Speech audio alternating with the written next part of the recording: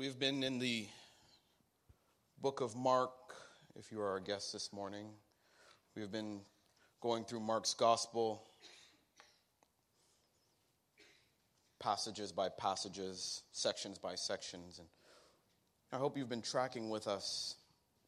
This has been tremendous fun looking into this book. I say fun because when you dig deeper into the passages, there's so much richness in the words that Mark writes down. So much revelation that we can get out of the scriptures. And so my purpose this morning is to advance us in our series and at the same time prepare our hearts for Good Friday and for Easter. And so this morning we're going to be in the book of Mark, chapter 11 to the end of 12. And Mark's gospel sort of presents this to us as 3 days, 3 consecutive days. And scholars believe that the Passion Week, as it is known, took place in March of AD 33. And so we are going to continue. My sermon title this morning, utilizing as the main title, The Servant King, is 3 Days in Jerusalem. 3 days in Jerusalem. This morning we're going to join Jesus right as he is entering into Jerusalem. We're going to look literally as Jesus is riding in on a donkey. We're going to be at Mark chapter 11. The very first picture we have of Jesus on this day is Mark 11, verse 1 to 11 is day 1. And we read this verse on the screen behind me. It says, "Then they brought the colt to Jesus and threw their garments over it, and he sat on it. Many in the crowd spread their garments on the road ahead of him, and others spread leafy branches they had cut in the fields. Jesus was in the center of the procession, and the people all around him were shouting, 'Praise God, blessings on the one who comes in the name of the Lord. Blessings on the coming kingdom of our ancestor David. Praise God in the highest.'" I want to leave that up for a moment, if we can go back. Allow me to set a scene for you, because we have Jesus on a donkey, and people are shouting things at him. Now, a moment ago I said there's so much richness in the text, and I literally could preach this morning for like 4 or 5 hours, but I will not because we have a meeting after. That is the only reason why I'm not. I promise you, that's the only reason why. And so I want to set this scene for you because we have Jesus on this donkey that isn't his. The video we just showed said it was a borrowed donkey. Not only was it a borrowed donkey, it was a donkey that had never been ridden before. I've never ridden a horse, or in any animal, really. I tried to ride a dog once, but that's a weird story, and it's not going to tell that this morning. But there's significance in the fact that Jesus rides in comfortably, I might add, on a donkey that's never been ridden before. I believe it was in Genesis that God told Adam to have dominion over all the earth. And here Jesus is riding on a donkey that's never been ridden before, and he's riding it comfortably, as though he has dominion over this donkey. It's very interesting that the second Adam, as we will find out, is able to control the animals. We've seen before he's able to control the winds and the waves. Jesus has dominion over everything. So Jesus is riding into Jerusalem on this donkey. And it's the Passover season. And Jerusalem had a population of about 40,000 people. I guess close to Stouffville. Is that how many people are in Stouffville? More or less. But at this time of the year, it would balloon maybe 4 or 5 times that. What is 4 times 40,000? 5. This was the point someone was just going to yell it out for me. Thank you. 160,000 people. In a small area. Jerusalem isn't that big. And all eyes are on Jesus. This isn't the first time that Jesus has been into Jerusalem before. No, he'd been there many times, but this time would be different. This time was not going to be like the other times before. And as we'll see later, Jesus would leave Jerusalem at the end of each day and come back, and every day would present something different. And so here we are on day 1. Now, different versions of the text will say Hosanna. And the meaning of the word Hosanna is save us now. It means save us now. And this comes direct from Psalm 118 when they chanted, Hosanna, save us now, is what it says in Psalm, and it means Hosanna. So Jesus is riding in on a donkey. People are shouting Hosanna. And they're laying their clothes down on the ground. There's a lot being said there. You see, in the Old Testament, when a ruler wanted to present himself as a man of peace, he would ride in on a donkey. If he wanted to present himself as a mighty warrior, he would ride in on a horse. But here he's riding in on a donkey. When the people wanted to crown a king, they would place their clothes on the ground. And the people are doing so here. This is a coronation ceremony. This is what it is. But it's not the usual coronation ceremony. No, it is not. Because the people thought that they were crowning a mighty king who was going to come and rescue them from the Romans and rescue them from the oppression of the Romans. But no. Jesus has far greater plans than that. He's coming to rescue them from the oppression of sin. He's coming to rescue them from the oppression of sickness. He's coming to give them eternal life. He's coming to be their Messiah. He's coming to be their Savior. He is the only one who can deliver them from that. Not from their physical oppression, but from their spiritual oppression. They also say, Hosanna in the highest. And that means, oh, you who live in heaven, save us now. Because they recognize who Jesus is. They just don't recognize his mission. They don't recognize his mission yet. So what is Jesus doing here? The people, they yell, Hosanna in the highest. Oh, you who live in heaven, save us now. You know what Jesus is doing here is he's fulfilling prophecy.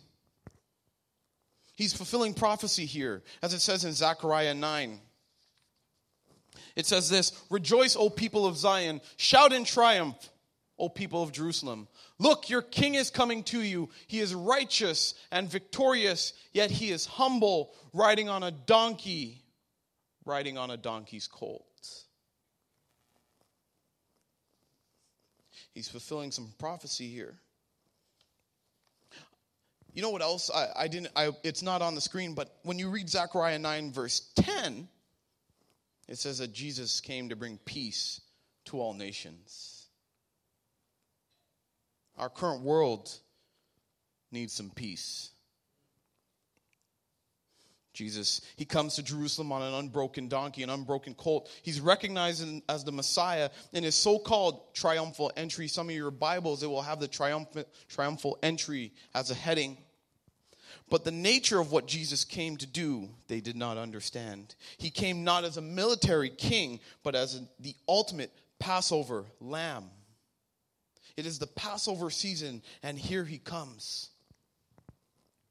On the very day, or very week, which lambs were selected for the Passover, the suffering servant, as he's known, is about to give his life as a ransom for all. But Palm Sunday is supposed to be a joyous day.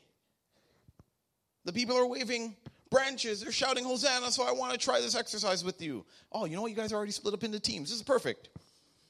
So, I'm going to point to this side. You guys are going to shout Hosanna.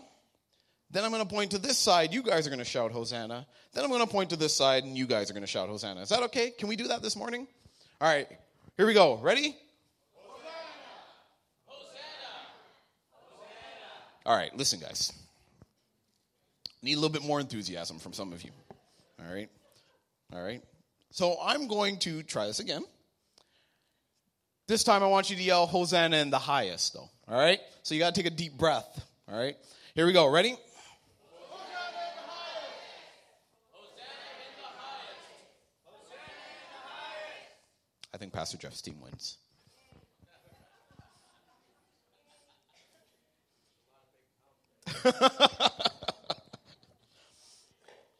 Again, oh man. Again and again we see the same thing happening in this day. Jesus had claimed to be the Messiah, but in such a way to show the people that their ideas of the Messiah was misguided. They wanted a king, a warrior, but he came as a lowly servant. They wanted a conqueror who would shatter their enemies, but he came not with swords. He came with love and truth and grace and peace.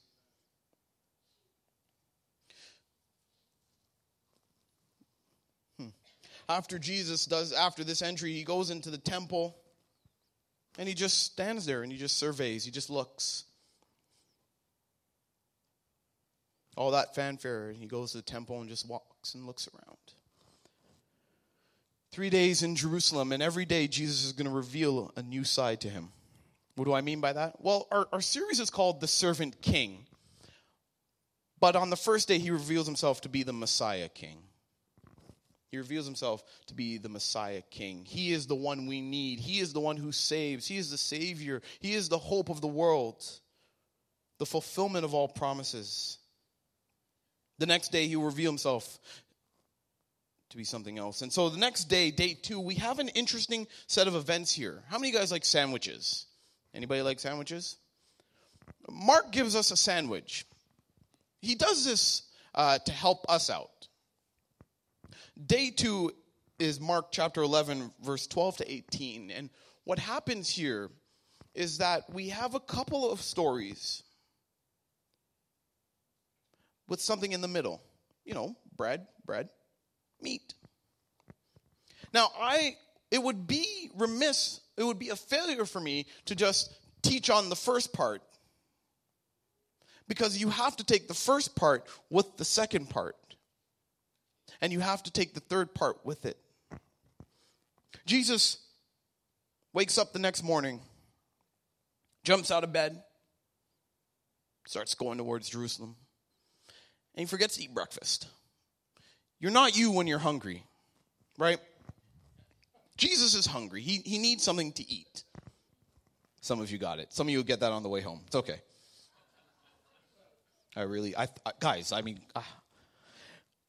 And as he's walking towards Jerusalem, he sees a fig tree that has leaves. See, that's very important. The fig tree has leaves. And if you've ever seen a fig tree, you would know that when it has leaves, it has to have fruit. But it doesn't have fruit. You know what it's like? Any of you guys see this commercial? I'm sorry. And I'm saying sorry to people who know what I'm about to say. They'll get it in a minute. You ever see the commercial about McDonald's? Come into McDonald's and get a freshly baked bagel. Listen, they don't make bagels at McDonald's. That is false advertising. There's no way those bagels are made every morning at McDonald's. I don't believe it. That's false advertisement, and that's exactly what the tree shows to Jesus. False advertisement. You see, the leaves were full, but the fruit wasn't there. The leaves said, I have fruit, but the tree actually had no fruit. Jesus saw the tree full of leaves, but it had none of that.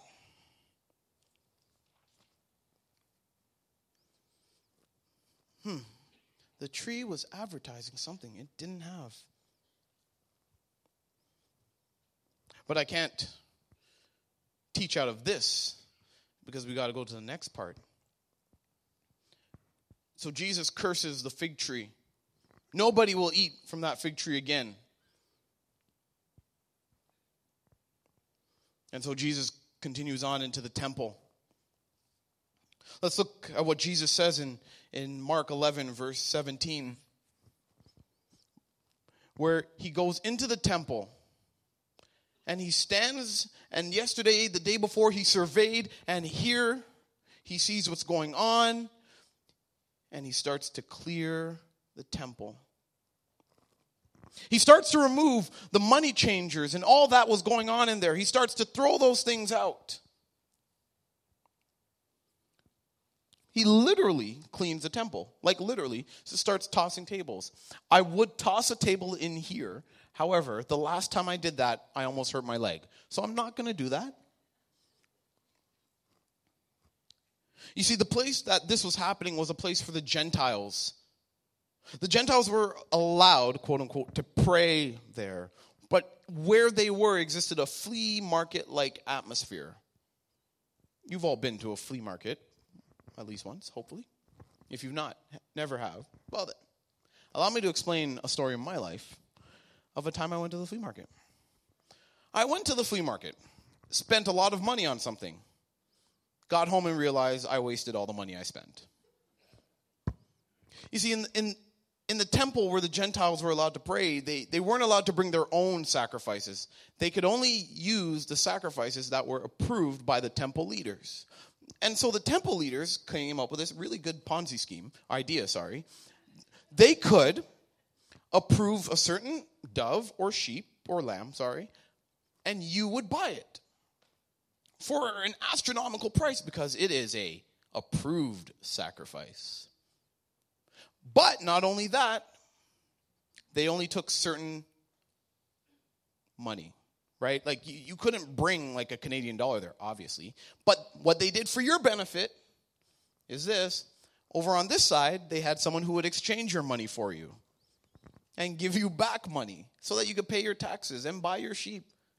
But when you exchange your money, they took like a 10% fee. You ever go to one of those check cashing places? I don't know if you've done this before. But you go into one of these places and you say, hey, I want to cash my check. I'm really desperate. I need the money. And then they say, sure, no problem. We'll give you almost everything except for 25% because we have a service charge. They were robbers, essentially. And the temple leaders approved of all of this. They had the appearance of being righteous, but they weren't really. They had the appearance of being something, but they were not. It's almost like they had leaves, but had no fruit. And that's why it's so important for us to get the word of God in our heart. Because it's not good enough to have the appearance of being a follower of God. We need to produce. And you can only do that if you've got the word in your heart. You can only do that when you're living the way God wants you to live. You can only do that by putting into you what God says in his word. Strangely enough, it's his word that he uses to curse the fig tree. Where the word of God is, nothing can stop it. The promises of God are written down and spoken over your life, and they are authoritative and they have power. And that's why you can use the word of God to remind Satan that he is defeated. That's why you can use the word of God to remind yourself that you are a child of the King, that you are fearfully and wonderfully made because the word of God has power. And we see that with the fig tree. And as Jesus is clearing out the temples, he says that his house, his Father's house, will be a house of prayer for all nations. Why does he say that? Because it's not just for the Jews. Jesus came to say, listen, you can come to God. You can come to God. I can come to God. There is no restriction on where you come from. I am making you a co-heir with the promises of God because of what I am going to do later on this week. It is his word that has authority. Jesus cleans the temple. And when he says that, he's quoting scripture. He's quoting Isaiah 56. Jesus is showing what God's kingdom will be like all nations under God. All creeds, all tongues, all skin colors under one God. Jesus is making it known that the way that the temple leaders were doing things would come to an end.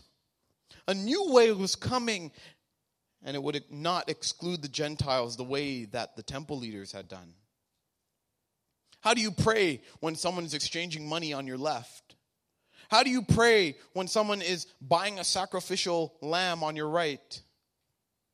You can't. The temple leaders didn't care about that. It's all about the money. But Jesus has the power and the authority to be judge.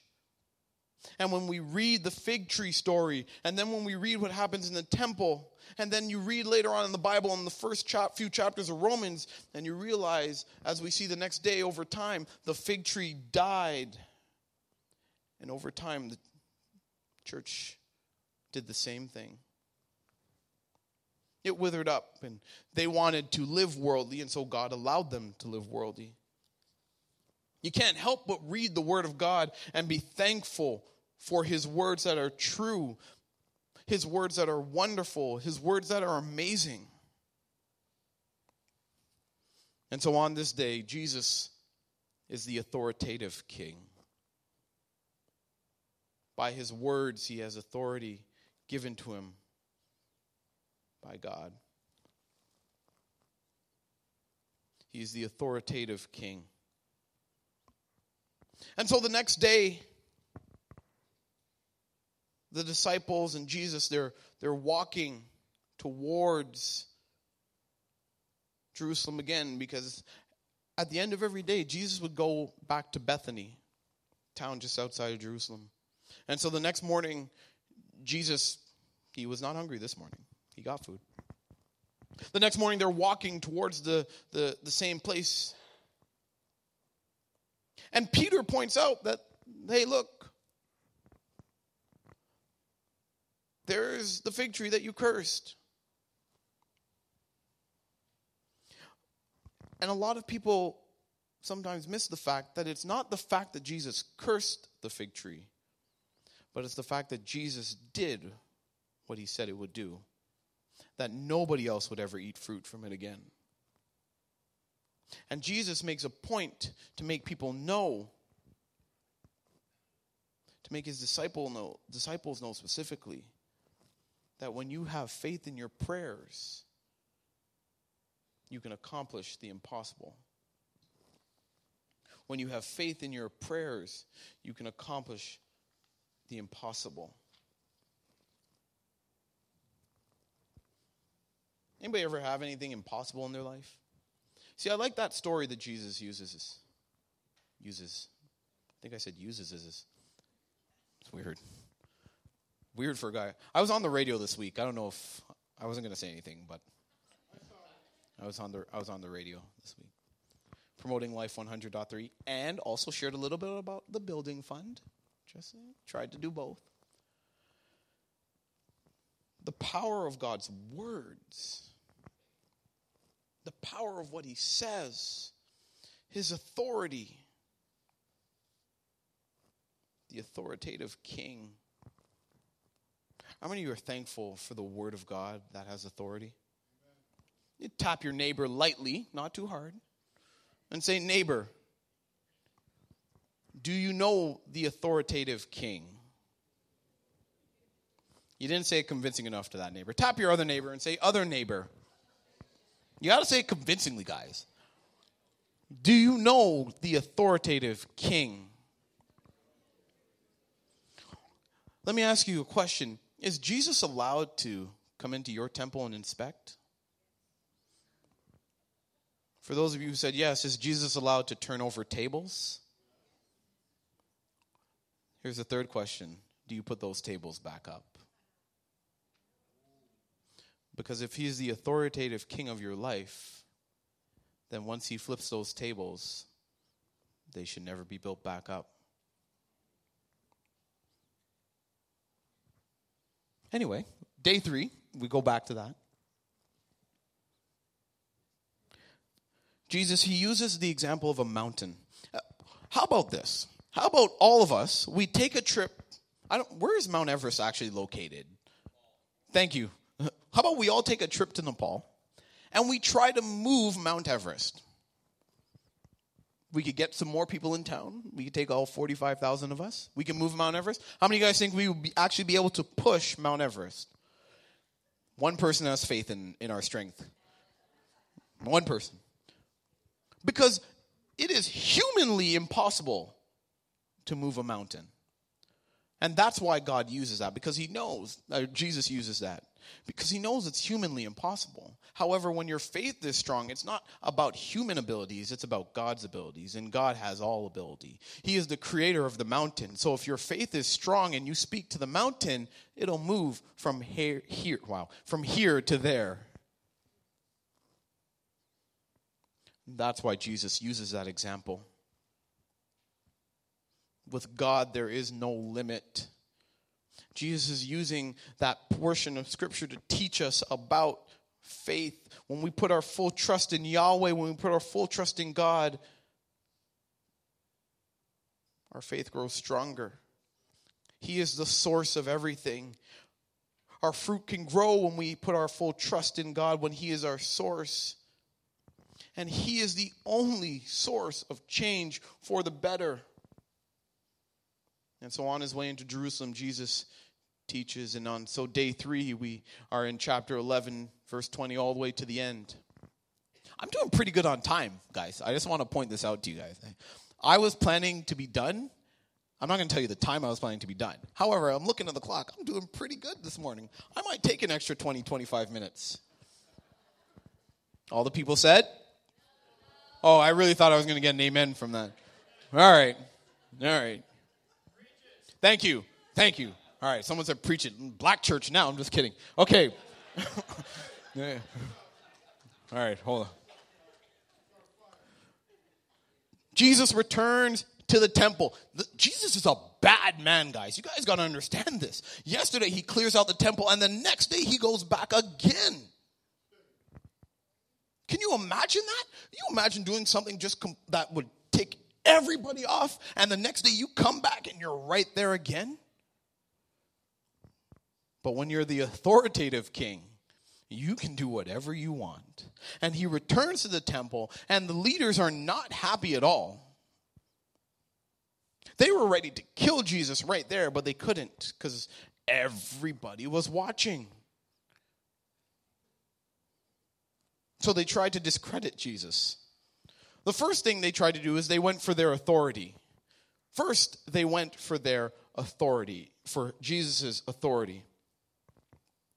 They asked him about his authority. And then he counters it by asking about John the Baptist's authority. And Jesus knows that if they say that John the Baptist was from God, and John the Baptist said that Jesus was from God, well then, someone's mistaken here. Here's what it says in Mark 11, verse 28. It says, they demanded, by what authority are you doing all these things? Who gave you the right to do them? And Jesus, like a champion boxer, says, all right, here's a counterpunch. I'll tell you by what authority I do these things if you answer one question. Did John's authority to baptize come from heaven, or was it merely human? Answer me. Jesus is now, he's gangster now. He's he's demanding answers because he can. Essentially what Jesus asked them was, if they believed that God was behind John's ministry, was that John's ministry was from heaven, and John had taught that God was behind Jesus' ministry, and if the critics believed that God was behind John's ministry, they would have to agree that God was behind Jesus' ministry. Let me show you what the next slide says, or the next portion of Scripture. It says, they finally replied, after they deliberated for a moment, we don't know. That's a great answer. And Jesus responded, then I won't tell you by what authority I do these things. You see, the answer I don't know, that doesn't cut it. Jesus said, if you answer this question, I'll answer your question. They thought, and they thought, and they thought, and this is the best they could come up with. But clearly, what's happening behind the scenes is they've rejected both John and Jesus as God's authorized prophets. Jesus had already answered their question in a veiled way by claiming that his authority was the same as John's. He doesn't do a sidestep. He does this to show that he is above them. He's showing them that he is the authority. And so we have a series of events. And they'll show up on the screen in a moment. We have a series of events in the rest of this day where Jesus is in the temple, and time after time someone comes up to him and tries to question his authority. There are 6 stories. There's the parable of the wicked farmer. Talks about taxes for Caesar. Discussion about the resurrection. The most important commandment, whose son is the Messiah, and the widow's offering. So 6 stories in 7 minutes, guys. You think this can be done? Did someone just say, I hope so? I thought I heard that. Out of those 6 stories, 4 times the religious leaders are there. 3 times they ask him a question. First, the Pharisees and the Herodians, they attempt to unmask Jesus as an imposter, as a fraud, as someone who is not real. And they do this when they ask him about paying taxes to a foreign king. But Jesus counters them. You see, because the temple leaders who were in charge of the money-changing operation that Jesus had effectively shut down, they liked the money that they were getting. And they ask him, who do we pay taxes to? And Jesus says, well, whose image is on the coin? Oh, look, it's Caesar's. So you pay to Caesar what is his. And everything that's marked with God's image should be given to God. Does anybody know what's marked with God's image? Tap your neighbor again. Say, neighbor, I'm sorry to be a bother. You are marked with God's image. Everything you own is marked with God's image. Because the whole earth is God's. And so you give to God what is God's. And yeah, you can give Caesar his money. Who cares? But give to God what is God's. They tried to trap him with that. And Jesus is like, okay, guys, let's try something else. This is interesting. This small story is interesting in light of our current times. What Jesus sort of does here is he separates church and state. God is not the government. He is not the government. That's man. Man wants to have all that power and be leaders of this and leaders of that. God is God. He's above the government. And what he's really doing is he's making it known, because in those times, Roman emperors had a tendency to claim that they are God, but they are not. Then the Sadducees, they attempt to discredit all possibility of a spiritual kingdom. They ask about Levite marriage and the resurrected state, and they try to discredit that there will be a spiritual kingdom. Jesus counters that and saying, in the new heaven, all these human terms, they'll cease to exist, and we'll all be one under God. Jesus then establishes how he is both the Son of God and the Son of David. He's David's offspring, but he's also David's father. It is only through the virgin birth that Jesus is able to possess the dual nature that allows him to be both God and man.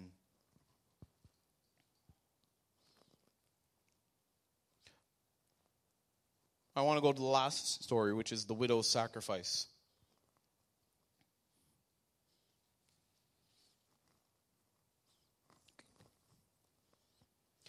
Jesus is sitting there and he observes the widow giving. And he turns to the disciples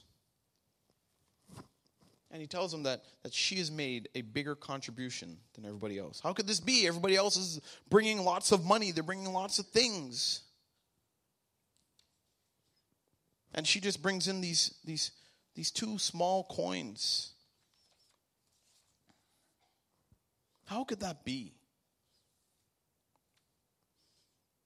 What Jesus is saying there is it's not about what the giver gives, it's about the cost to the giver. And this is why I close with this story. Because Jesus is talking about this widow who gives everything cheerfully. God loves a cheerful giver. She makes a sacrifice cheerfully. And when I think about that, and here we are on Palm Sunday, and when I look ahead to Good Friday, I can't help but think that Jesus is going to make a sacrifice. A big sacrifice. And he's going to do it willingly. And when I think about that, and I think about the fact that he knew this when he entered into Jerusalem the first day. He knew this when he entered into the world. He knew that everything was leading him to make a sacrifice. In the back of his mind, he knows he's going to die. In fact, he is in the will of God, and he's serving his purpose. And so he reveals himself once again to be the servant king. In the middle of God's will, serving the plan that was marked out for him.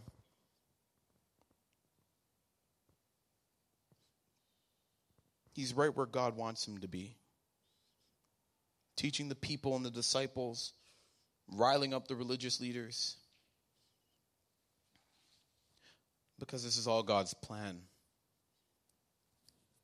So this morning I ask you, do you know God's plan for your life?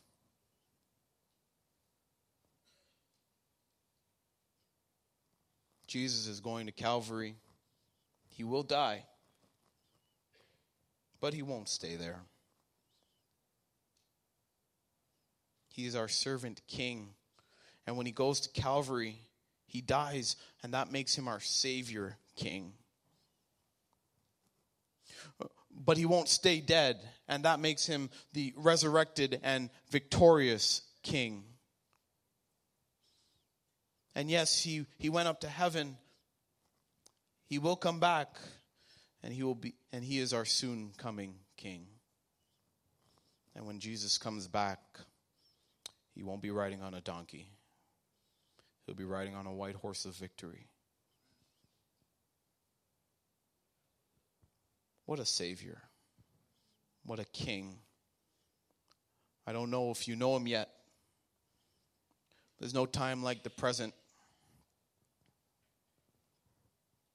There's no time like today to start to get to know this servant King, this Savior King, our soon coming King. There's no time like this moment right here. We read the scriptures and we see all that he does. We read the scriptures and see all that he does for us. The Bible says he left to go prepare a place for us, and he's coming back. We'll meet up with all those who have gone ahead. And we'll be serving the servant king, who is the King of Kings and the Lord of Lords. He is a great Father. He is the one who is to come.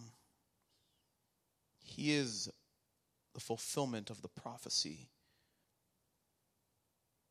I don't know where you are in your life this morning. I don't know what ails you. I don't know what is bothering you. But this morning I want you to know that there is authority in the Word of God.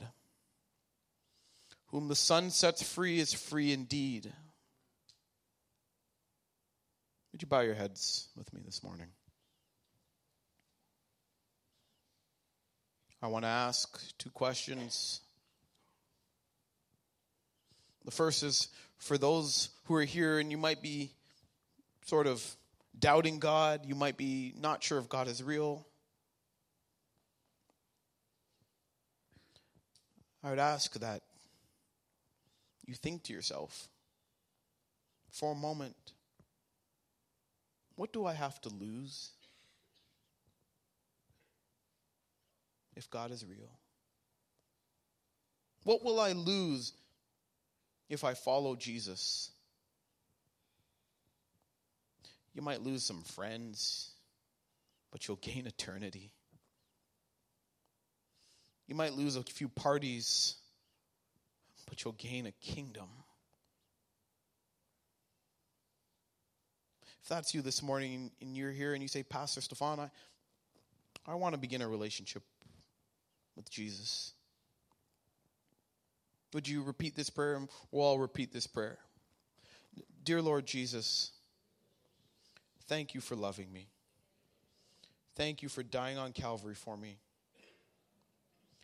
I know I'm a sinner, and I know that you're a Savior.